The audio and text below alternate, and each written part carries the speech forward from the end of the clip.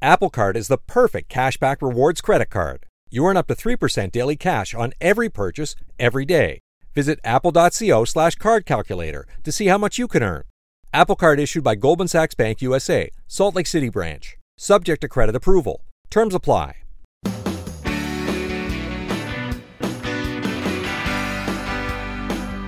I'm so glad you've joined us here on the Clark Howard Show as we throw out our normal programming to answer your questions about the effects and after effects of coronavirus on you and your wallet.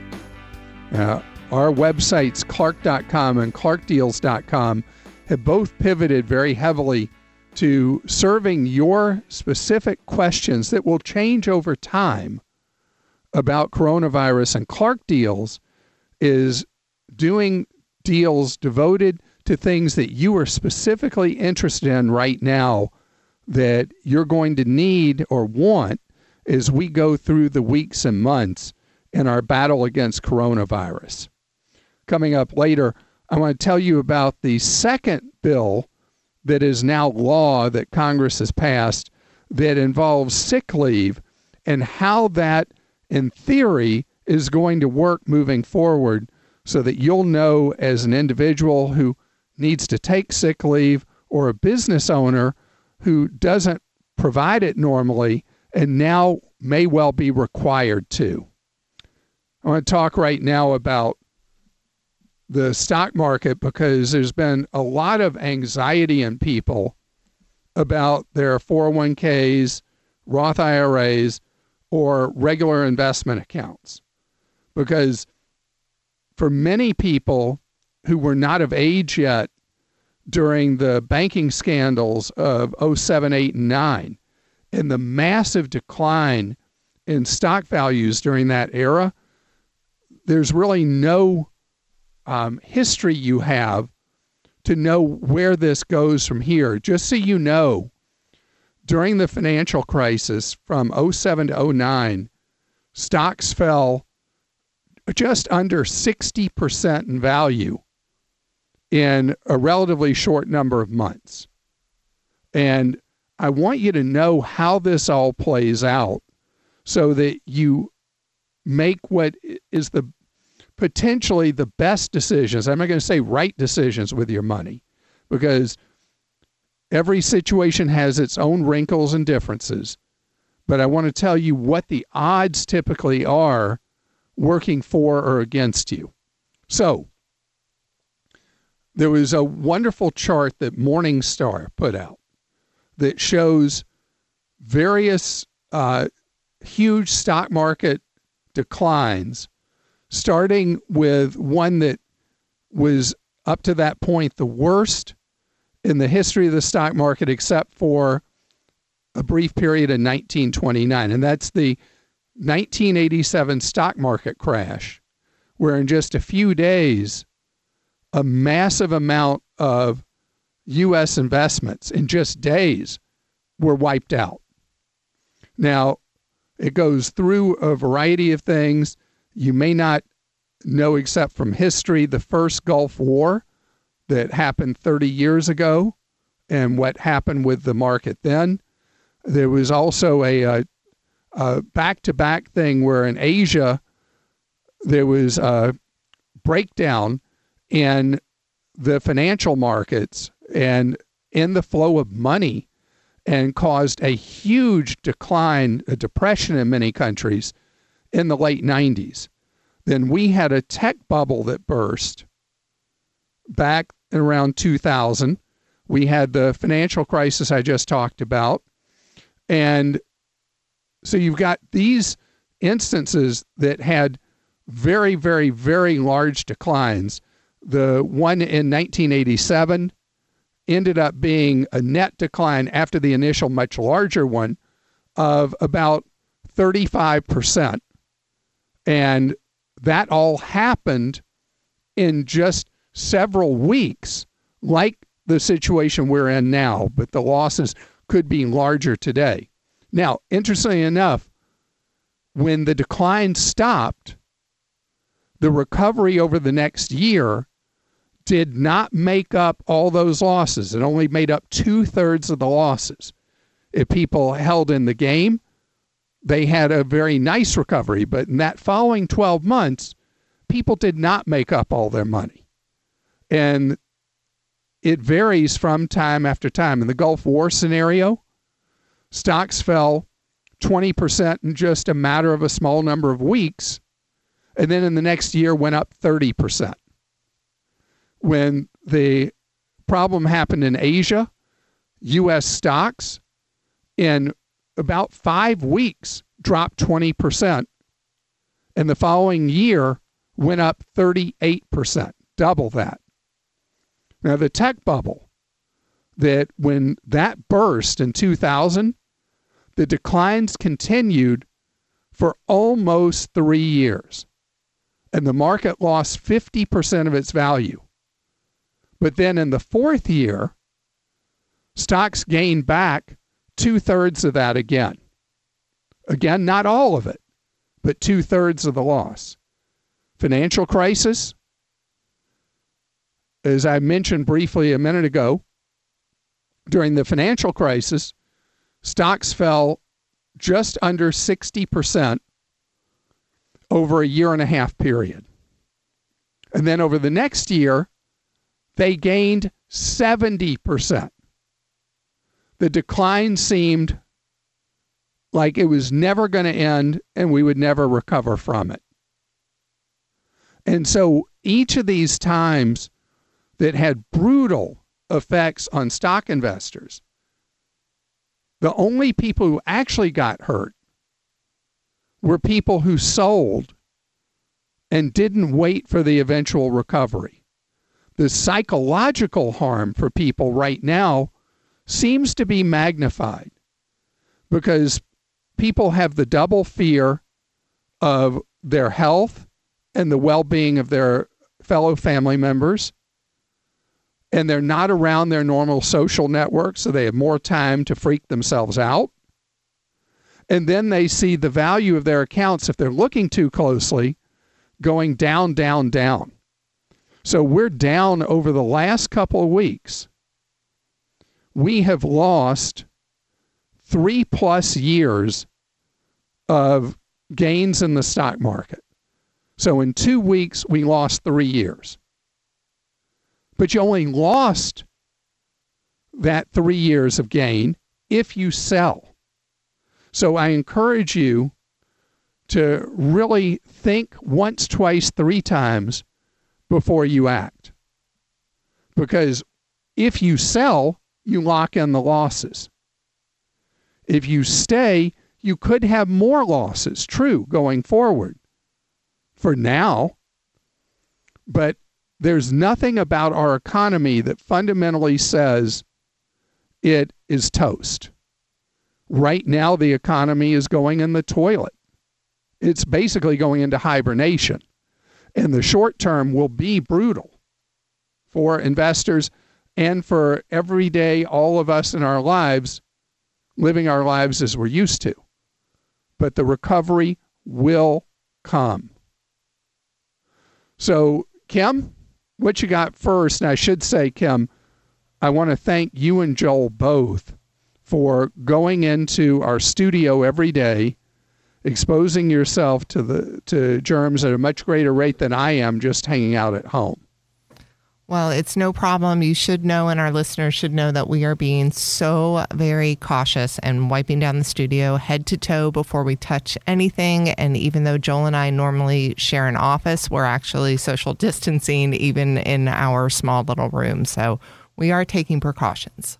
And normally we would go straight to your questions with you asking me directly, but we've found that in the midst of our alternative programming we're doing for coronavirus, that we're able to get more done if we take some of the personality out of our show, if you will, and go straight to questions that you have posted at clark.com/ask or on social media that Kim and Joel are asking. Not that I'm saying, Joel and Kim, that you don't have personality. Thank you for clarifying. Yes. All right. To start out, I'm going to read you a two-part. This is from Edward, and then there's a follow-up from Reginald. What's going on with the checks that all Americans are supposed to get to help with the coronavirus? Do I need to register for that relief? How does the government know my address and my bank information? And then the follow-up is, would the stimulus package, the $1,000, would that also go to retired and disabled people? So this is all very much unsettled right now. There are proposals coming from multiple members of the House and Senate, and it's basically a cake they haven't even figured out the ingredients in or what flavor that cake's going to be. In terms of what would happen if they ultimately do adopt some flat cash payments that will be sent to taxpayers, the guess is, as much as they can, they will use IRS records or Social Security records to send money by direct deposit and be able to ramp up much quicker than has historically been the case, where any kind of government check during an emergency has tended to take at least 9 to 10 weeks from legislation being passed till that money is in people's hands. So the idea of what the check will be, how many checks there will be, how much money each check will be, all these things are still being decided. And then it will be up to the folks that run the federal agencies being asked to send out these checks to figure out the most efficient and appropriate way to do them when Congress ultimately decides how it's all going to play. All right, Clark, and Marilyn has a question. She says, last year my husband and I sold our home and we put the proceeds into an online savings account for a future home purchase. Due to the current economy, are online banks still safe? This bank that I'm with does have FDIC insurance. Thank you, and that's a wonderful question, and there will be different wrinkles with that question that I'll address again and again. The short answer is any money you have in an online bank, a traditional bank, an NCUA insured credit union, which is NCUA is the equivalent of FDIC, your accounts are insured directly by the feds for $250,000. So your money will be completely safe. If an institution seizes up, fails, and is taken over by the federal government, your money will still be safe. And as has happened in the past and happened so clearly during the banking scandals in 7, 8, and 9, people's money almost 100% of the time was available the next day from a bank failing. So of the things that I would be concerned about or worried about, the safety and security of money up to $250,000 in a bank is one thing that does not to be on your worry list at all. Kim? Phyllis says that we hear traveling on cruise ships and airlines isn't a good idea. What about traveling by car? What about pillows in hotel rooms? Could they carry COVID-19? Okay. First of all, on hotels, there's been a lot of stuff published about hotels. I should reiterate that I am not knowledgeable about science or medicine. I can only parrot what I read because I was the worst science student in the history of high school. And medicine, nobody would survive if I was treating them in a medical situation. But driving in your own car is the safest form of transport that's available right now in the United States. You're isolated from others. When you go to a gas station, you can easily distance from others, and you want to use a paper towel when you are pumping gas. The hotel thing, though, is a more difficult one because there are going to be potential germs and contamination. The good thing is that not for the hotel operators, but good for you trying to be safe, hotel occupancies have generally fallen to about 7 to 10%, meaning that you were essentially quarantined in a hotel because virtually no one else will be there. First, the bad news. SAP Business AI won't help you generate cubist versions of your family's holiday photos. But it will help you understand which supplier is best to help you roll out your plant-based packaging in Southeast Asia.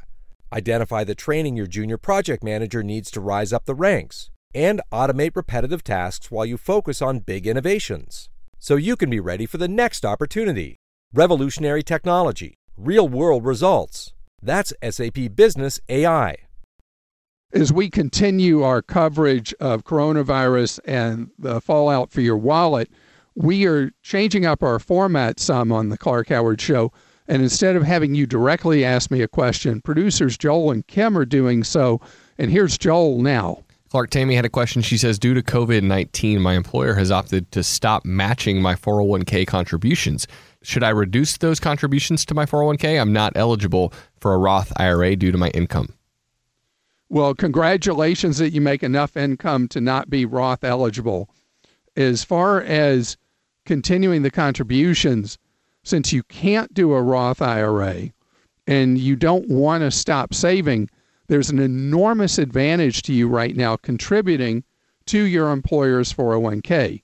Stocks are so beat up now, even if they decline further, it's still weirdly to your advantage long term to not only continue contributing to the 401k where you work, but if you can make up what the employer is no longer matching and increase your contributions to your 401k, that would be very much to your advantage because long term, of course, things will recover.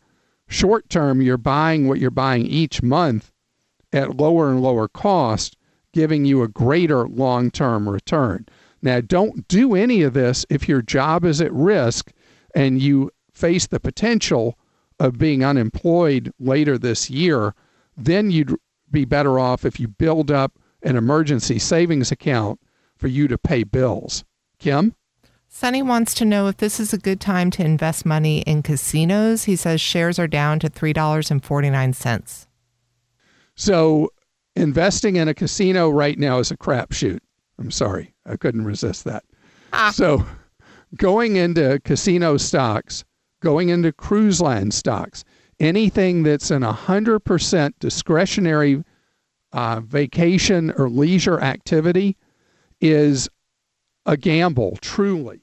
So if you are that kind of personality that you have money, you can put at risk knowing that eventually we will defeat coronavirus and people will be back doing leisure activities. If you have money that you're not concerned about, if you lost it, you could hit a big number. Apple Card is the perfect cashback rewards credit card. You earn up to 3% daily cash on every purchase every day. That's 3% on your favorite products at Apple, 2% on all other Apple Card with Apple Pay purchases, and 1% on anything you buy with your titanium Apple Card or virtual card number. Visit apple.co/card calculator to see how much you can earn. Apple Card issued by Goldman Sachs Bank USA, Salt Lake City branch, subject to credit approval. Terms apply. It's my pleasure to welcome you here at the Clark Howard Show, where we are here at your service answering your questions about the effects on you, your wallet, your family from coronavirus. And we're also doing the same at Clark.com and ClarkDeals.com. We're specifically posting deals at ClarkDeals.com for things that you need right now as you may be sheltering in place. And I want to talk about the very confusing actions coming out of Washington. And the second piece of legislation to come out of Washington is the Families First Coronavirus Response Act, is its name. And it was designed to see that assistance was available to people so that people would not go to work sick and spread a potentially what could be lethal coronavirus to other fellow workers, customers, suppliers, anybody at that business. Because in the United States, a huge percent of workers have no sick leave paid at all. And so if you don't go to work, you don't get paid.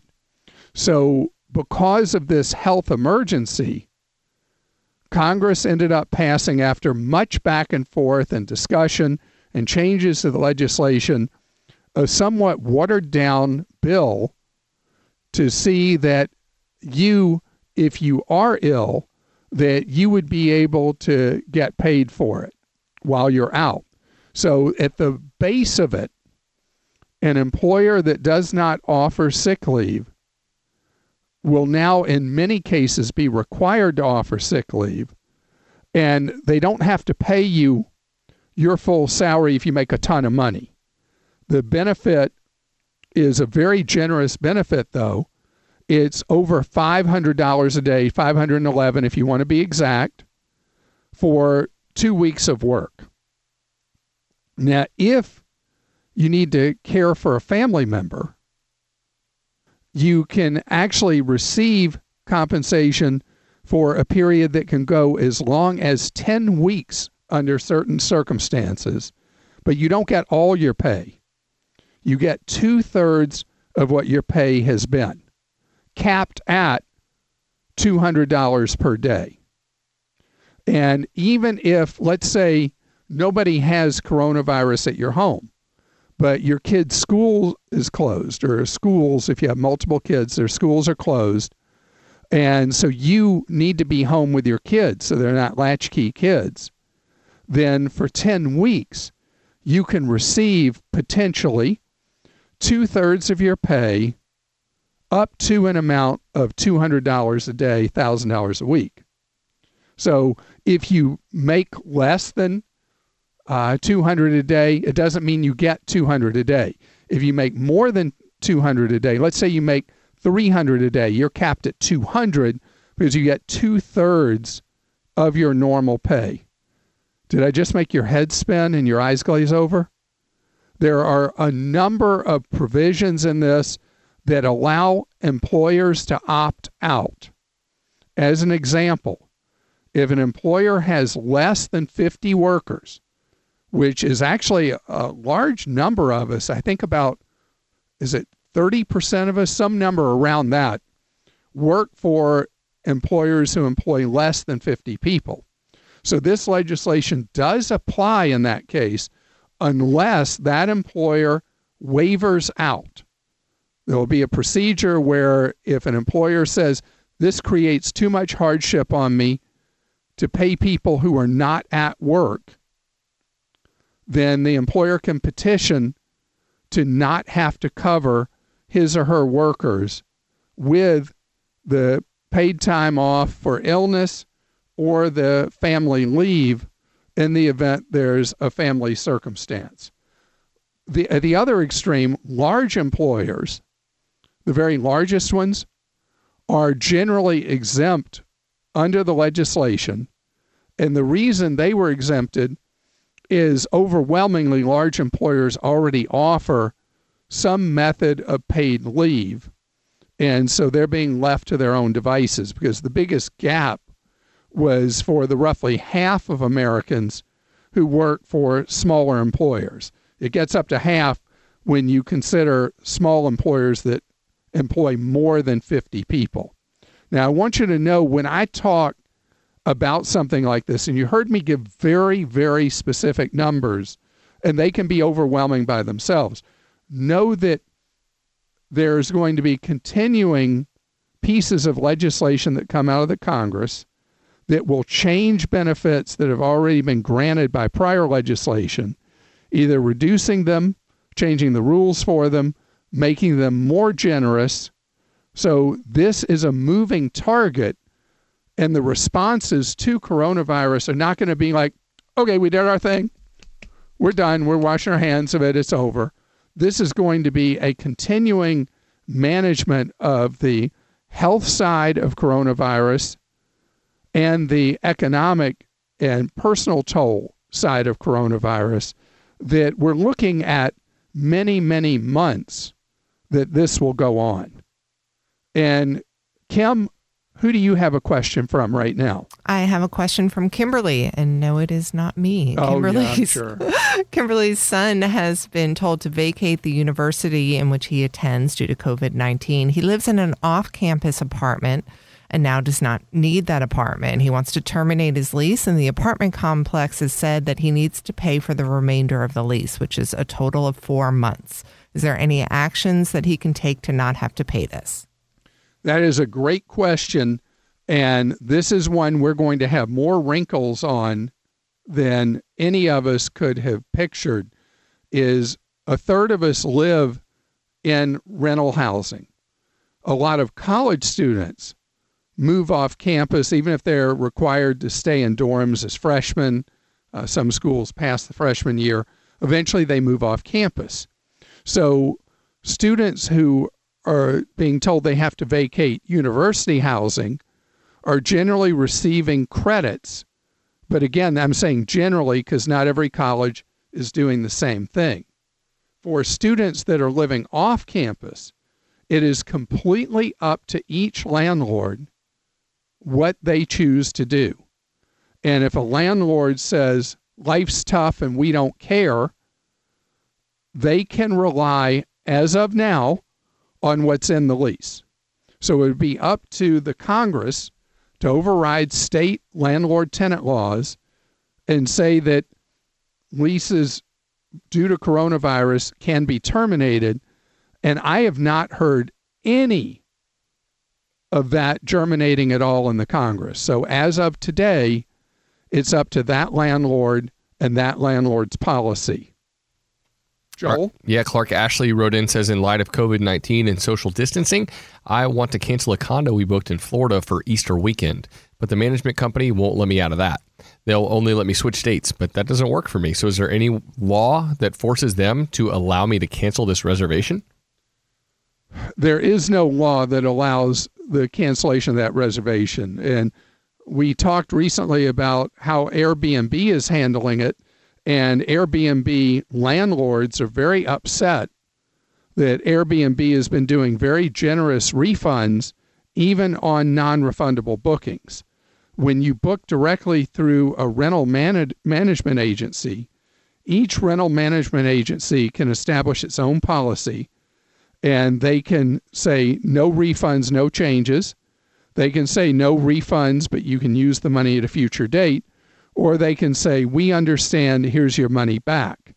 And all three are occurring, although much more often dealing with a rental management agency, they are not permitting refunds really routinely at all. It's almost always going to be a credit towards a future stay. So you don't have a legal right with them to require them to give that money back unless there is a legal move out of Washington banning vacation travel.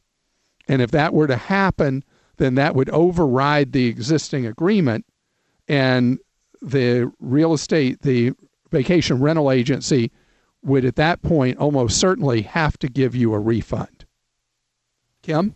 All right, Clark, David says that he is out of work like so many others, but Sorry, David. I know. But he has skills that could be put to good use during this time, but he doesn't know where to start. He assumes that a lot of HR staff are not at their companies, and he doesn't know where to actually start looking for a job. He thinks that he could definitely contribute.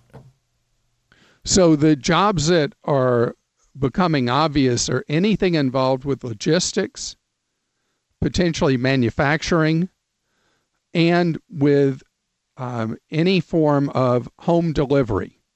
So Amazon itself says that it's adding 100,000 people, and they've had a lot of workers who've not wanted to come into work because they're afraid of exposure to coronavirus or COVID-19 from other workers.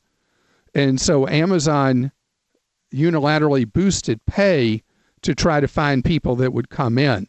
So there's going to be turnover in warehouse facilities for retailers like Amazon, where people are afraid to be in close contact with other people in logistics settings, warehouse settings. And so there's going to be some job turnover that's going to create opportunities for people who are not afraid to go work in close proximity to others. There will also be any of a number of jobs in the medical field. Medicine is, for better or worse, roughly 20% of our nation's economy, and that will grow significantly over the next 4 months and represent a much larger percent of the U.S. economy. So there are areas where we're going to see demand for employees spike at the same time that other employees are laying people off in very large numbers. Joel? Yeah, Clark, Sue had a question. She says, help, Clark. We're about to close on an existing home here in Oregon just 7 days from now. But as we all know, our world is now suddenly facing a stunning economic downturn. So what do? We plan to stay in the house for 2 to 5 years, but who knows if our jobs will be secure now. There's so much uncertainty. It's a well-priced home in a desirable area, but we don't want to take an immediate loss by buying this house. So if you have a window of 2 to 5 years, that is normally a shaky window regardless of what's going on with general economic conditions. But the thing that I've been saying about the housing is that you brought up a second part of, and that is if your jobs look secure with the ultra-low mortgage rates that exist today, it's a good idea to go ahead and close on that home purchase. In your circumstance where you're nervous about what's going to happen with your jobs, if that is a strong possibility that your jobs would evaporate, you're asking a lot of yourself to go forward with the purchase of that home. Now let's talk about the contract for that home. You will be in breach of that contract if you don't close. So there's a question of consequences from the seller if you do not close. On the other hand, if one or the other of you that are being relied on to make this deal happen loses your job before that closing in 7 days, then likely under your agreement to purchase that house, you have an out. At a minimum, normally in a situation, if you just say, we're freaked out, we're walking away, and the technical circumstances required of you have not changed, at a minimum, you would walk away from the money you have in escrow. So this is not an easy choice for you to make. If you told me your ownership window was going to be 7 years or longer likely, I would say, even considering the uncertainty of today, the fact that today's conditions are shorter term, I would say go ahead and close. I can't say that with the various stipulations you raised to me. Here on the Clark Howard Show, we are not taking your calls directly right now during coronavirus or COVID-19. We are instead having you post questions for me at clark.com/ask. And then producers Joel and Kim are alternating asking questions. And who's up now? I'm up now. And all right, Kim. Christine says that she works as a corporate meeting planner. Right now, she still has a job, but she's absolutely worried about it because travel has been hit so hard. So right now, she has 8 months of emergency savings, but she wants to know, should she stop contributing to her 401k and just save as much cash as possible? So first of all, you are an incredible person that you saved 8 months of living expenses. And that money will serve you very well now. I think you're good to go ahead and continue contributing to your 401k. You're obviously someone who has a mentality where you live well below your means. And 8 months is something that would be a dream to almost every American right now, because very, very few people have that kind of reserve on hand. Joel? Clark, Diana says, I have a small Roth IRA. I'm not currently contributing to it, but I'm a single mom. I can't right now. Should I be pulling out some of those contributions as rainy day money to help me during this time? That is a wonderful question, and it's the distinction with the difference that's so valuable right now between a traditional IRA and a Roth IRA. With a Roth IRA, at any time, for any reason, you can pull out the money you contributed, leaving your earnings behind, no penalties, obviously no tax. So what I'm recommending is that you leave the money in your Roth IRA. If push comes to shove and your finances just require it, at that time, you would withdraw your contributions, but not yet. Because if you end up not needing them, it's better to have that money remain in your Roth IRA rather than pull it out now and forever lose the opportunity to have that money in your Roth. Kim? Jake wants to know, I was wondering if COVID-19, if it makes sense to stop investing completely in the downturn. He's a teacher with a 403B with one of the few companies that you tolerate, but should he just stop contributing? Well, as a teacher, odds are overwhelming your pay is going to continue and you're not at risk job-wise. There's way more advantages to continuing to contribute than not, because of the long-term play you have in that 403B, and I'm glad you've got a good one. The podcast normally would end here, but because of the unusual circumstances we're in, we have additional content that we recorded earlier today that I'd like you to have access to, and this will continue day by day as long as the events warrant. And I want you to know that after a period of time that our leadership in Washington was really asleep at the switch on coronavirus, now it's got everybody's attention. And so every phase of life that Washington can affect financially, they're looking at. Because the idea, the goal is to prevent us having a depression. I mean, that's really what it is. So I want to talk about different ways they're doing it. And one of the ways is involving our tax returns. So normally the money you owe, if you owe money, is due on tax day. Even if you file an extension, the money you owe is owed that day. Failure to pay on time leads to both interest and penalties. Well, what is being crafted right now, and still the final wording is not done, is where you will not have to pay the tax you owe for your business or for you individually for a delayed period of time as a way of keeping money in individuals' and businesses' hands.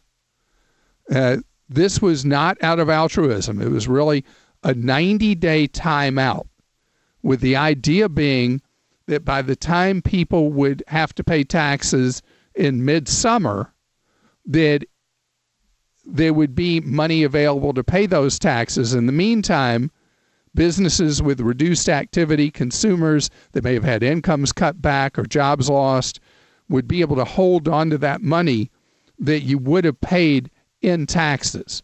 There's still one thing that's still open is, do you have to file on time even if you're not paying on time? Tax preparers are like, you got to be out of your mind if you expect us to get these returns filed by April 15th, because that means in every accounting office that does tax, everybody's going to have to be together in close quarters working on those taxes.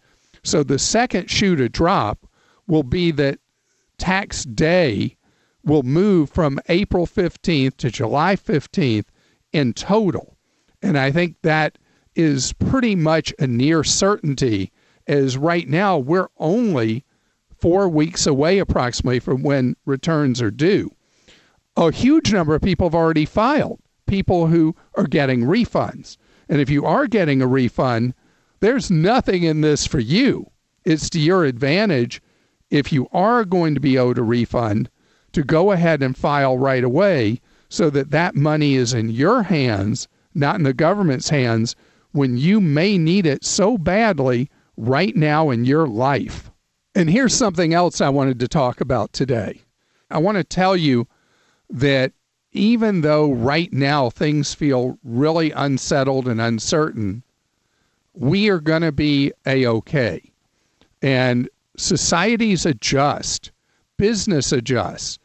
We are going to make the adjustments we need to in our own lives. And we fail many times when there are unexpected circumstances to give ourselves enough credit for our ability as individuals and as a society to flex as we need to.